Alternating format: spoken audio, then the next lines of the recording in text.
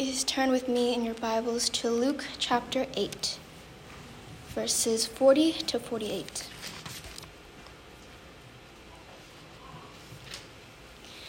When Jesus returned, the crowd welcomed him, for they were all expecting him. Just then, a man named Jairus came. He was a leader of the synagogue. He fell down at Jesus' feet and pleaded with him to come to his house because he had an only daughter about 12 years old and she was dying. While he was going, the crowds were nearly crushing him. A woman suffering from bleeding for 12 years, who had spent all she had on doctors and yet could not be healed by any, approached from behind and touched the end of his robe. Instantly, her bleeding stopped. "Who touched me?" Jesus asked. When they all denied it, Peter said, "Master, the crowds are hemming you in and pressing against you." "Someone did touch me," said Jesus. "I know that power had gone out from me." When the woman saw that she was discovered, she came trembling and fell down before him. In the presence of all the people, she declared the reason she had touched him and how she was instantly healed. "Daughter," he said to her, "your faith has saved you. Go in peace." This is the word of the Lord. Let's pray. Holy Spirit, would you just come this morning and fill this place? Meet us wherever we're at today and speak to us in a personal way. We pray this in Jesus' name. Amen. Go ahead and take a seat, everyone.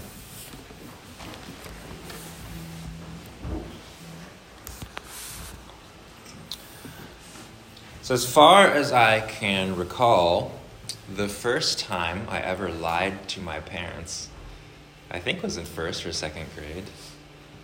As I say that, Gabe is like intrigued. And I think I'm pretty sure it was over something seemingly small and inconsequential. Like I'd get home from school and my mom would ask me, "How was school?" To which I'd reply every time, "It was good." And now, as we know, as kids, you say good when the day was actually good, but you also say good when it was not good, or if it was just like mediocre or even bad, right? And then my dad would get home, and then he would be the one to ask me, "Did you finish your lunch?"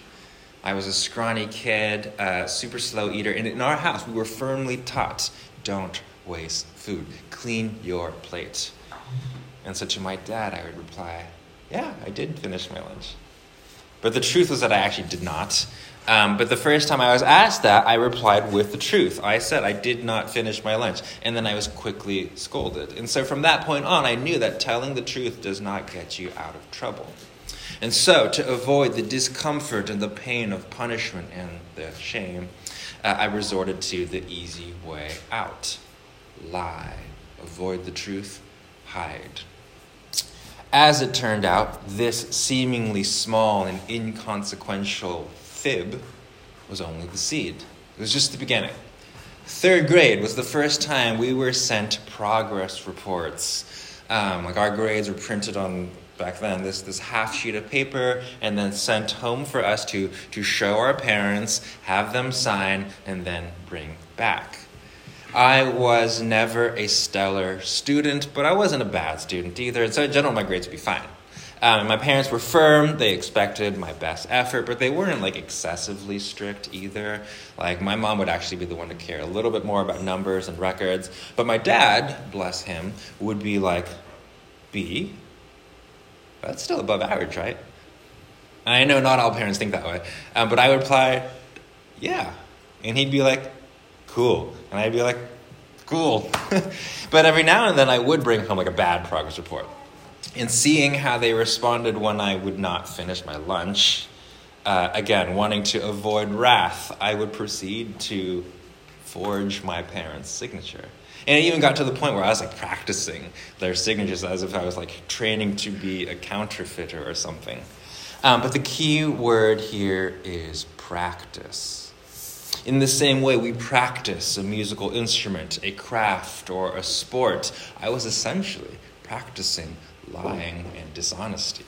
I was rehearsing the art of hiding and avoiding conflict or running away. And so, naturally, I got better at it. And I don't just mean forging signatures. Although I was pretty good at that too. As I got older, I would hide bigger things. Like I would rarely share about my personal life, although my mom would ask. I would cover up things like addiction to pornography, and my parents rarely knew what I did with my friends. Maybe this sounds like the story that you lived in your youth, or the story you're living right now, I don't know. Now I'm grateful to say that I've always had a decently good relationship with my parents, but over time, again, naturally a barrier to openness, honesty, and closeness and vulnerability grew between us. And to be fair, as much as my parents tried to draw in close, as much as my mom asked questions ranging from, oh, how was your day, to how are things with your girlfriend, as much as my dad would want to set up time to talk, vulnerability was rarely, if ever, something they showed me. So, a couple of realizations. First, even though, like I said, we've got a good relationship that is getting better, the early seed for relational distance that grew between me and my parents when I was younger was shame. Second, shame does not go away on its own, unconfronted, and it does not go away on its own by our own effort either. In fact, that's the lie that shame wants us to believe, that it will go away on its own, or that we can get rid of it on our own. There is no quick, simple self-improvement solution or technique. It's quite the contrary, actually. Shame over time worsens. It doesn't ever let up.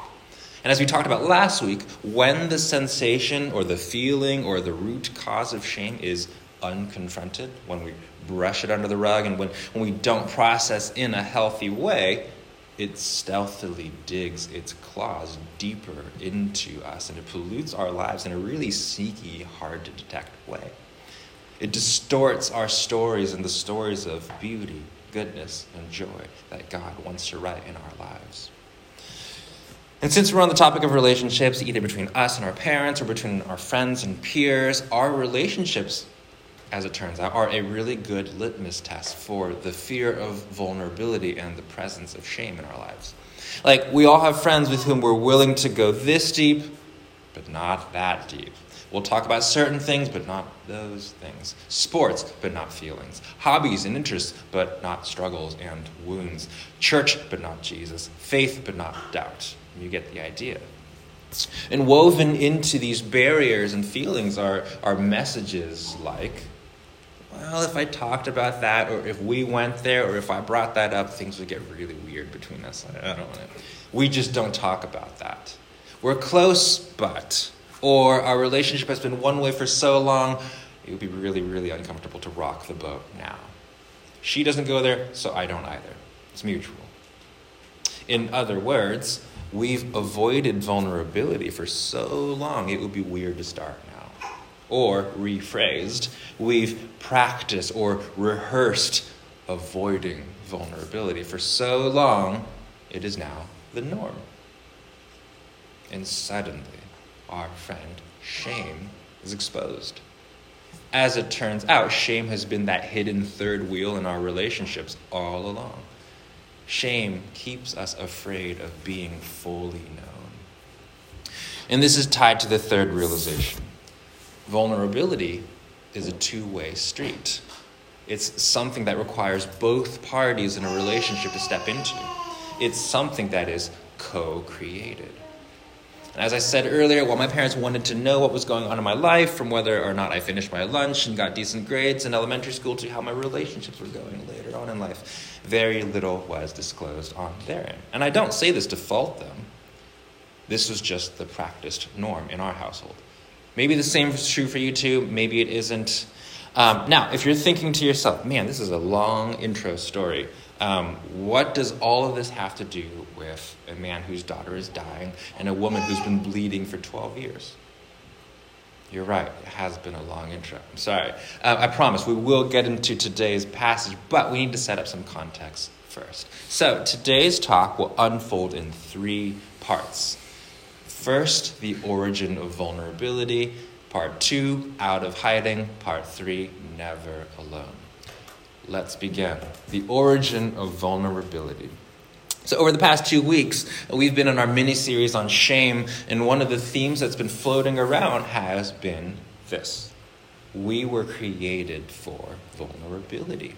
We were created for not just relationship, but intimate relationship in which openness, without fear of judgment, without the existence of insecurities or self-consciousness, without shame.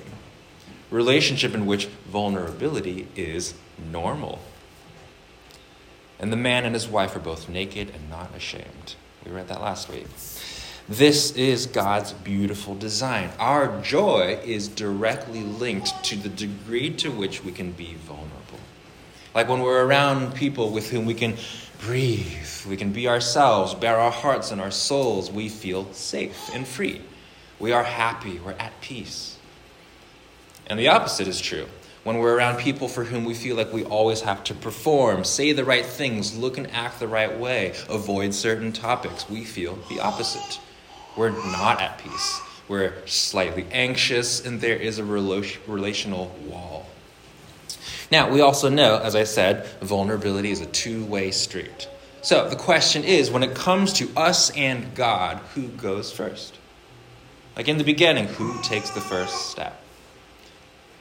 One day, maybe, just maybe, we won't turn back to Genesis, but today is not that day. We're talking origins here, so we need to go back to Genesis 1. Let's actually, I think it'll be on the screen. Let's read it together. 1, 2, 3. Then God said, "Let us make man in our image, after our likeness, and let them have dominion over the fish of the sea, and over the birds of the heavens, and over the livestock, and over all the earth, and over every creeping thing that creeps on the earth." Lovely. Now, oftentimes when we decide to read our Bibles, especially if spending time in Scripture is like not the norm or if it's not a habit for us, our first thought is usually, okay, so how does this apply to my life? And that's not a bad thing, really. But in a lot of cases, it's jumping the gun just a little bit. Now, if Bible reading is more regular for you, then maybe your first questions are, okay, what's the historical context here? Who's the intended audience? What is the genre of the text I'm reading? Perhaps a less common question is, well, what's God feeling here? Like we feel happy, sad, anger, longing, the whole range, because God feels the whole range. It's part of what it means to be created in his image. We have emotions because God has emotions. And so let's ask that question. What is God feeling here in Genesis? Well, if we jump ahead to verse 31, God looks at all that he's made and he declares that it is very good. So he's pleased. There's joy. But what is he feeling right around verse 26, right before he declares, "Let us make man in our image"? Well, what do we feel every time we take a step deeper into relationship? Whether it's deciding to be someone's friend, sharing something you've been holding inside with someone, asking someone out, asking for someone's hand in marriage. Deep down, we know that there's risk involved. When Amanda and I decided to enter into a romantic relationship with each other and then marriage, we knew there would be a lot of joy, but also a lot of pain. We would show each other a lot of love, but we would also hurt each other. It was a risky move. So if you think about it, deciding to create humans was a risky move. As Dr. Kurt Thompson puts it, God put himself in harm's way simply by making us. Deciding to share his world with us, to want us to be a part of it with him, enjoying it, co-creating goodness and beauty with him, was an act of vulnerability. Especially because he knew we would bring him pain and sadness right from the start. The opening pages of Scripture, friends, tells us that God was vulnerable first.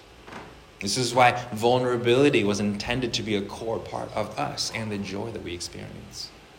Vulnerability opens us up to joy, wonder, and discovery. But it also puts us at risk for pain, rejection, and sadness. God was vulnerable first, but he also faced rejection first. Adam and Eve, by eating of the fruit, reject God. And that pattern continues throughout history. And now we can return to today's text. Verse 40. Now when Jesus returned, the crowd welcomed him, for they were all waiting for him. And there came a man named Jairus, who was a ruler of the synagogue. And falling down at Jesus' feet, he implored him to come to his house, for he had an only daughter, about 12 years of age, and she was dying. Now, we're actually going to skip ahead to verse 51. And when Jesus came to the house, he allowed no one to enter with him except Peter and John and James and the father and mother of the child. And all were weeping and mourning for her. But he said, "Do not weep, for she is not dead, but only sleeping." And they laughed at him, knowing that she was dead. Again, we see a vulnerable God. Jesus subjects himself to ridicule here. And this moment pales in comparison to the vulnerable act that Jesus does later, going to the cross. In the Roman world, crucifixion was not just a cruel and excruciatingly torturous way to execute someone. It was also intended to be the most humiliating method of execution, which was why it was only reserved for non-Roman citizens. The Apostle Paul summarizes the chosen vulnerability of Jesus like this in Philippians. He writes, "Have this in mind among yourselves, which is yours in Christ Jesus, who, though he was in the form of God, did not count equality with God to a thing to be grasped, but emptied himself by taking the form of a servant, being born in the likeness of men. And being found in human form, he humbled himself by becoming obedient to the point of death, even death on a cross." God always takes the first step, even when it comes to vulnerability. He makes the first move. The God of the Bible is a God of vulnerability. And as a result, being made in his image means we were created to enjoy and flourish in vulnerability. And as it turns out, it's also our pathway back to him, our pathway to healing shame, and our pathway to joy. As we said, vulnerability is a two-way street, which leads us to part 2, out of hiding. Back to Luke, verse 42. As Jesus went, the people pressed around him, and there was a woman who had had a discharge of blood for 12 years. And though she had spent all her living on physicians, she could not be healed by anyone. Now, it's important to know that in Jewish culture, to have her condition to be hemorrhaging or bleeding constantly would have made her ceremonially unclean. This meant she was barred from the synagogue, which was a crucial part of Jewish community life. To be ill in this way would have also meant that she was viewed as cursed. So as a result, it's likely that she was isolated and lonely. In other words, she carried shame and she was alienated. So we need to bear in mind that this was all of the emotional baggage that she carried, not to mention her condition, when she decided to do something risky. Verse 44, she came up behind him and touched the fringe of his garment, and immediately her discharge of blood ceased. And Jesus said, "Who was it that touched me?" Oh, snap. Freeze, frame, pause it right there. Back in 2021, Marvel released a series titled What If? The show explores a series of potential what-if scenarios in the Marvel universe. So I look at the passage here in Luke and I think, what if? Like, what if the woman decided to keep to herself rather than risk exposing herself by touching the hem of Jesus' cloak, or even risk the disappointment of trying to receive healing only to have it end in failure like all the other failed attempts? If we rewind to the beginning of the passage, what if Jairus decided not to ask Jesus to see his daughter and heal her? What if Jesus decided not to stop and ask, "Who was it that touched me?" What if he just decided to walk on? hold that thought back to verse 45. Who was it that touched him? When all denied it, Peter said, Master, come on, the crowds are surrounding you and they're pressing in on you. But Jesus said, someone touched me, for I perceive that power has gone out from me. And when the woman saw that she was not hidden, she came trembling and falling down before him, declared in the presence of all the people why she had touched him and how she had been immediately healed. What a moment. What a moment. What if the text read this way? But Jesus said, someone touched me.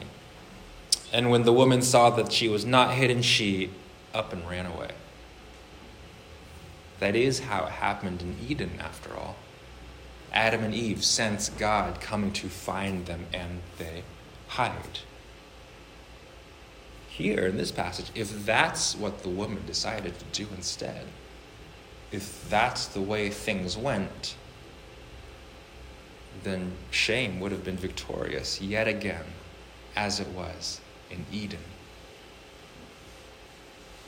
But she doesn't. And there's a glorious progression here. Let's get back into it. And when the woman saw that she was not hidden, she came trembling. It's a moment of exposure. This would be the moment where shame would say, now you've been found out. Now you're exposed. Now everyone will see you. Now Jesus is going to be really upset with you. You're bothering him. He's on his way somewhere. He has better things to do than to heal you. You're not that important. You're not worth it. In that moment where shame would usually land its final blow, the woman stands her ground and acts. She came trembling. Where shame would have us hide, run away, self-isolate, she comes out of hiding. She's trembling, so she's clearly afraid. But instead of giving in to fear, she steps out in faith. Her actions remind us that it's okay to be afraid. But our fear does not have to stop us. And falling down before him, she declared in the presence of all the people why she had touched him and how she had been immediately healed. So here, she lands her punches on shame. Falling down, she's completely exposed now, declaring in the presence of all the people. She's not self-isolating, not retreating into the shadows, but declaring in public. Surrounded by gazes and probably some looks of judgment and bewilderment. And she's healed. But there's much more at play here. She's healed of her condition, yes, but that's not the only victory. Back to the what if. We know now that if the woman decided not to do the risky thing and touch Jesus, she would not have been healed. But what if Jesus never asked who touched me? Notice, Jesus asks a question. In the same way that God, in the garden, after the fruit was eaten, asks a question. Where are you? In both cases, God knows the answer. So why does he ask it? Could it be less a question of actual location and more an invitation? Who touched me? What if, after Peter says, Master, the crowds surround you and they're pressing in on you. What if Jesus were to say, Peter, you're right, let's go. If Jesus never asked that, and if the woman did not respond, coming out of hiding, trembling, and declaring in front of everyone what had happened, she might be healed still of her bleeding, but shame still would have won. Shame still would have won. But here it doesn't. Jesus, by asking the question, draws her out. He invites her out into the open. And as she responds by stepping out into that light, she lands the final death blow on shame. From that point on, she's free from the clutches of shame. No more hiding. By asking a question, God invites our response. He gives us the opportunity to choose to fight shame. He gives us the opportunity to engage with him and ultimately come to him. It's relational. By asking a question, God is making a move of relationship. And we know it's relational because Jesus replies by calling her daughter. It's a really beautiful moment.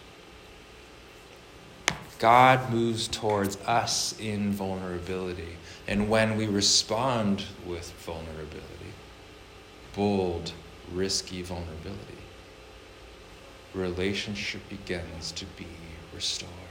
Relationship begins to flourish and grow. Where the woman was once hidden, now she is known. Where there was fear, now there is love. Daughter, your faith has made you well. Go in peace. Vulnerability is a two-way street, and God takes the first step. But we get back to him. We let him into our hearts. We find his healing touch through our own vulnerability. Thompson writes, in the story we tell as followers of Jesus, then, from its opening pages, we find vulnerability. First without shame, and then in the face of it, to be an essential aspect of God's posture toward us, and nothing short of a fundamental necessity for the healing of shame and the promotion of human flourishing. So vulnerability is how our shame is redeemed. He goes on, to be fully loved and to fully love requires that we are fully known. Absolute joy comes not just from my having some random joyful engagement with something or someone. Rather, absolute joy must eventually include my being completely known. Especially those parts that in subtle hidden ways have carried shame, often without my conscious awareness. This is the language of the new heaven and the new earth. Vulnerability, love, joy. This is what we were created for. We were made to be fully known and fully loved. And you can't have one without the other. Now, the question is, if vulnerability is the pathway, how do we walk it? If that's the what, then what about the how? Part 3. Never alone. If you read the Gospels, something you'll notice with a lot of Jesus' healings is that more than just curing the condition or casting out the demon, what Jesus does restores that person to community. His healing becomes relational. After the Samaritan woman at the well spends time with Jesus, she is restored to community. When Jesus heals the leper, bear in mind that lepers at that time lived outside city walls, he restores that man to community. And it's what we see here. Now that the woman is healed of her bleeding, she can be declared ceremonially clean again, according to Jewish law, which meant that she could rejoin the community, rejoin her people. So not only does Jesus call her daughter, which is relational in and of itself, now she is restored to her community. Relationship is at the heart. So let's get full circle here.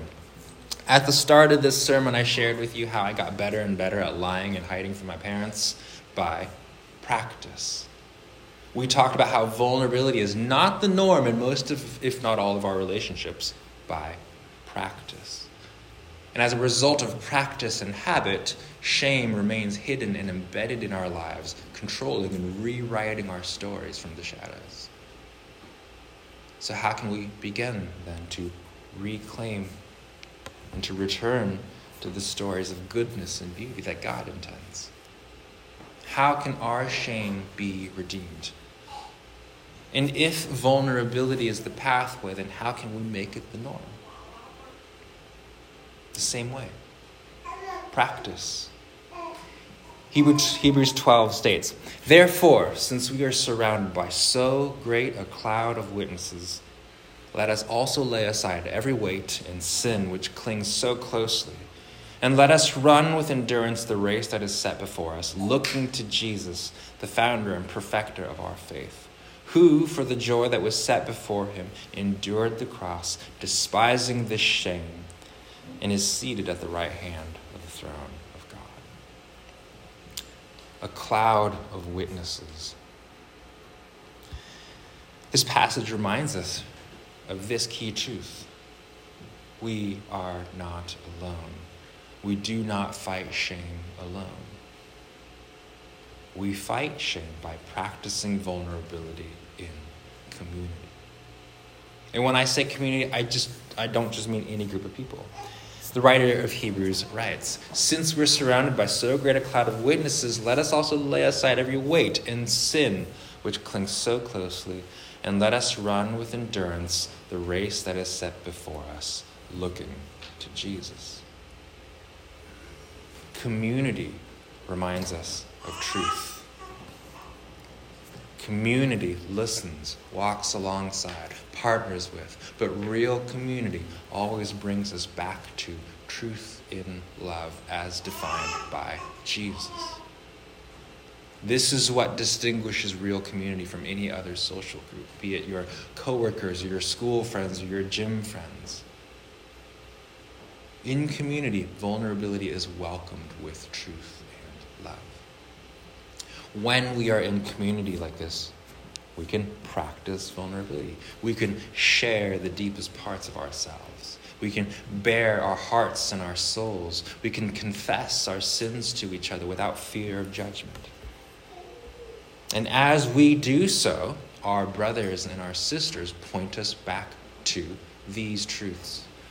First, we are deeply loved by God. And we don't earn his love by merit or anything we do. His love is just there. All we have to do is receive it. Second, he is pleased with us. And third, while shame wants us to believe that all of the dirt in our lives repels God, nothing is further from the truth. All of the dirt, all of the baggage in our lives actually attracts God. Our brokenness draws him closer to us. And with him there is forgiveness, there is freedom, there is healing. This is truth. So to end, we return to our recurring theme. Vulnerability is a two-way street. And this is what we're going to practice this week. And let me just preface by saying that none of what I'm about to describe will feel natural. Just as outing herself in front of all the people in front of Jesus did not feel like the natural thing to do for the hemorrhaging woman. Hiding and giving in to shame is usually what feels natural. But we're here to fight that. So as we've been announcing for the past few weeks, we have community groups up and running.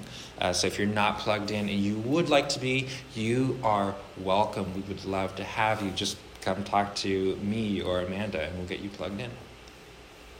But this is what we're going to practice in our groups this week. It's twofold. First, simply put, we're going to practice vulnerability. So just start by asking yourself, what would risky vulnerability look like for me? What would it look like for me to let people into something in my life that I've kept hidden?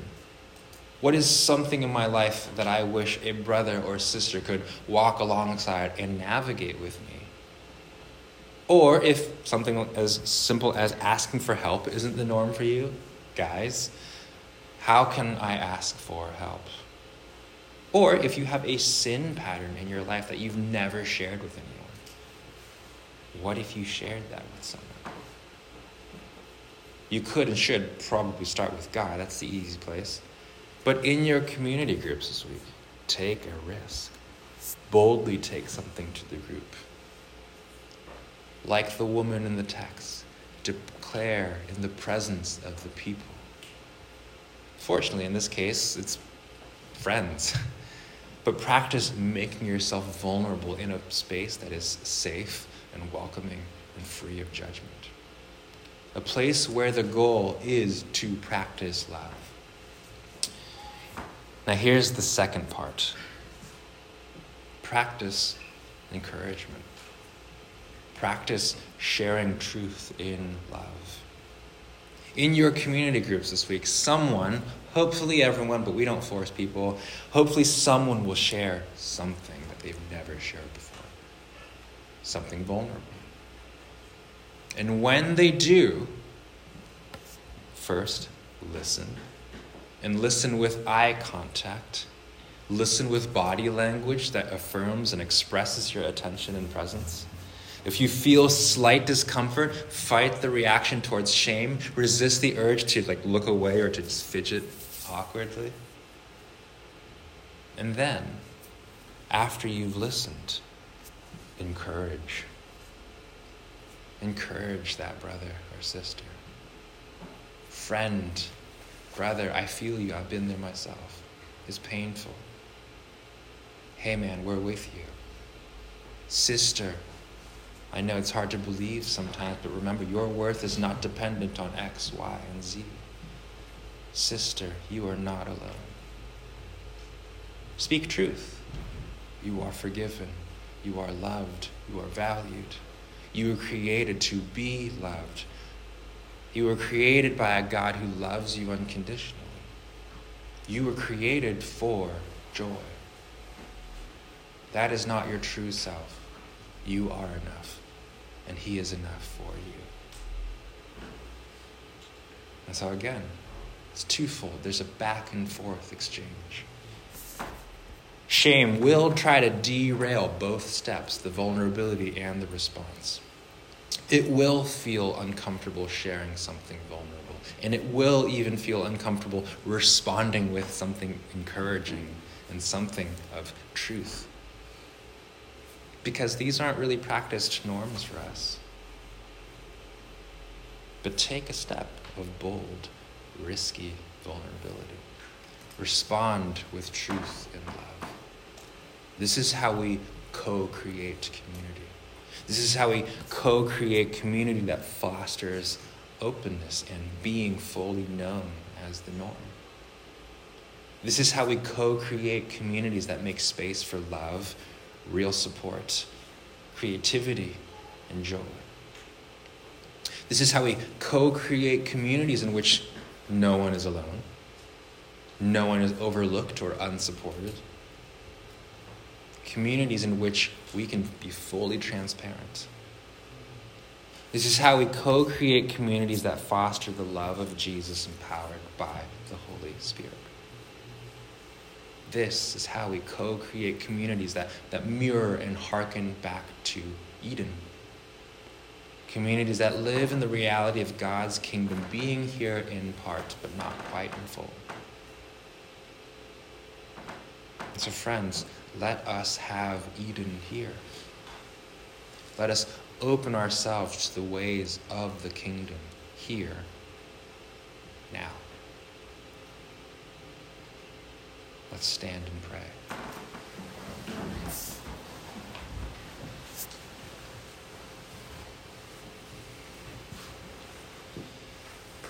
Holy Spirit, would you come and would you help us to be bold?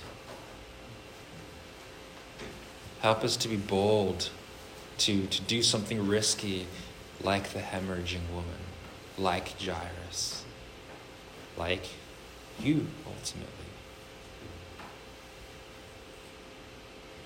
Lord, gently invite us into a place of vulnerability where we can share our hearts, share our lives without being judged, without being evaluated, without meeting awkward silence or glares or ignorance. But Lord, let this be a space where we can step out and be welcomed and received with your love, where we can share and then be met with your truth. We pray this in Jesus' name. Amen.